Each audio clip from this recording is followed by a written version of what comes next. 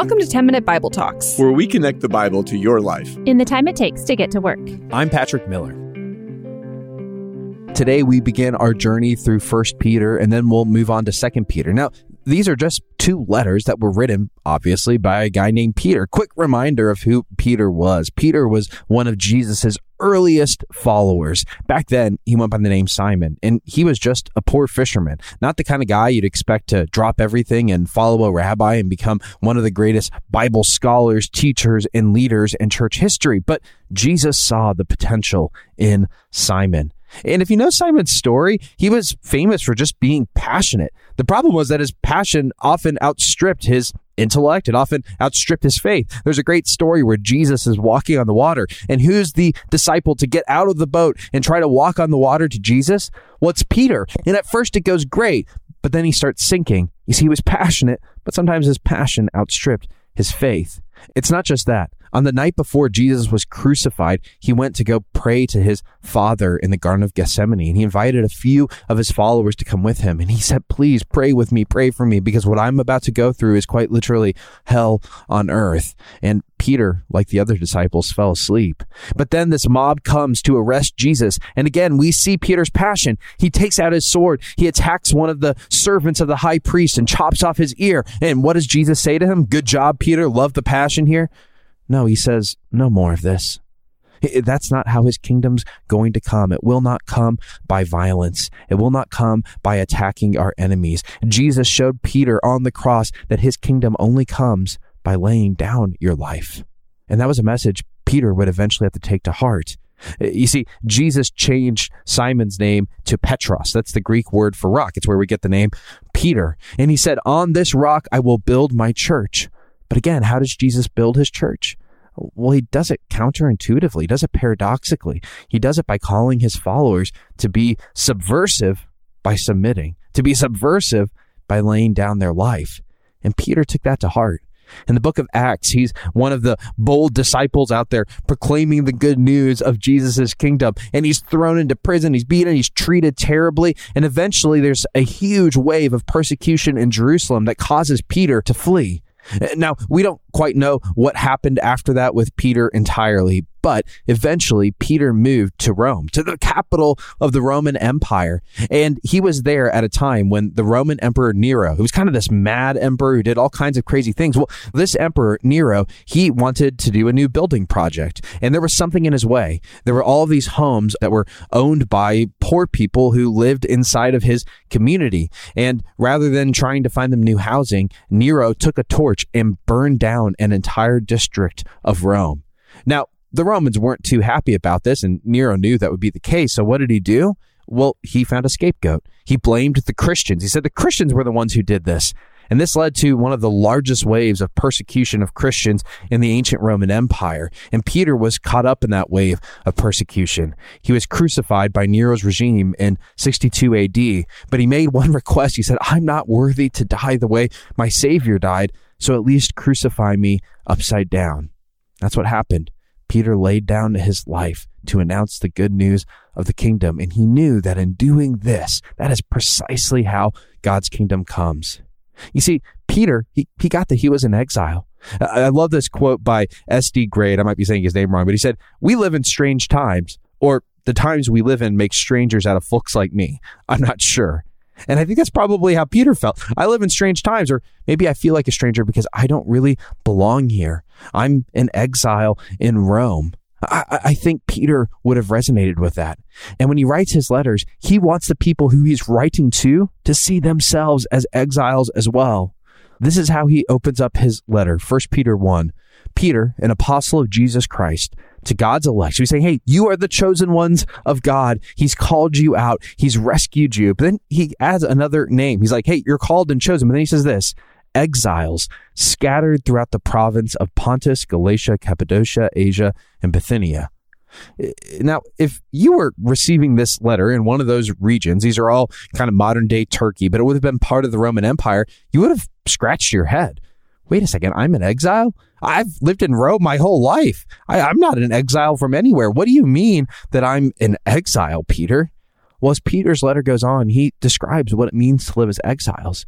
You see, exiles understand that their true citizenship is in heaven with Christ. That's not to say that the earth is bad. This earth is our home, but our ultimate citizenship is with Jesus. And one day heaven will come to earth. But until then, in this political moment, wherever you're at, you're in exile. You don't fit in. You're out of place. And he wanted his readers to see themselves like this. You see, every new generation of Jesus followers faces an old question.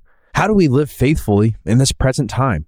Cultures change, empires rise and fall, but that question always remains. How do we live faithfully as exiles in our moment?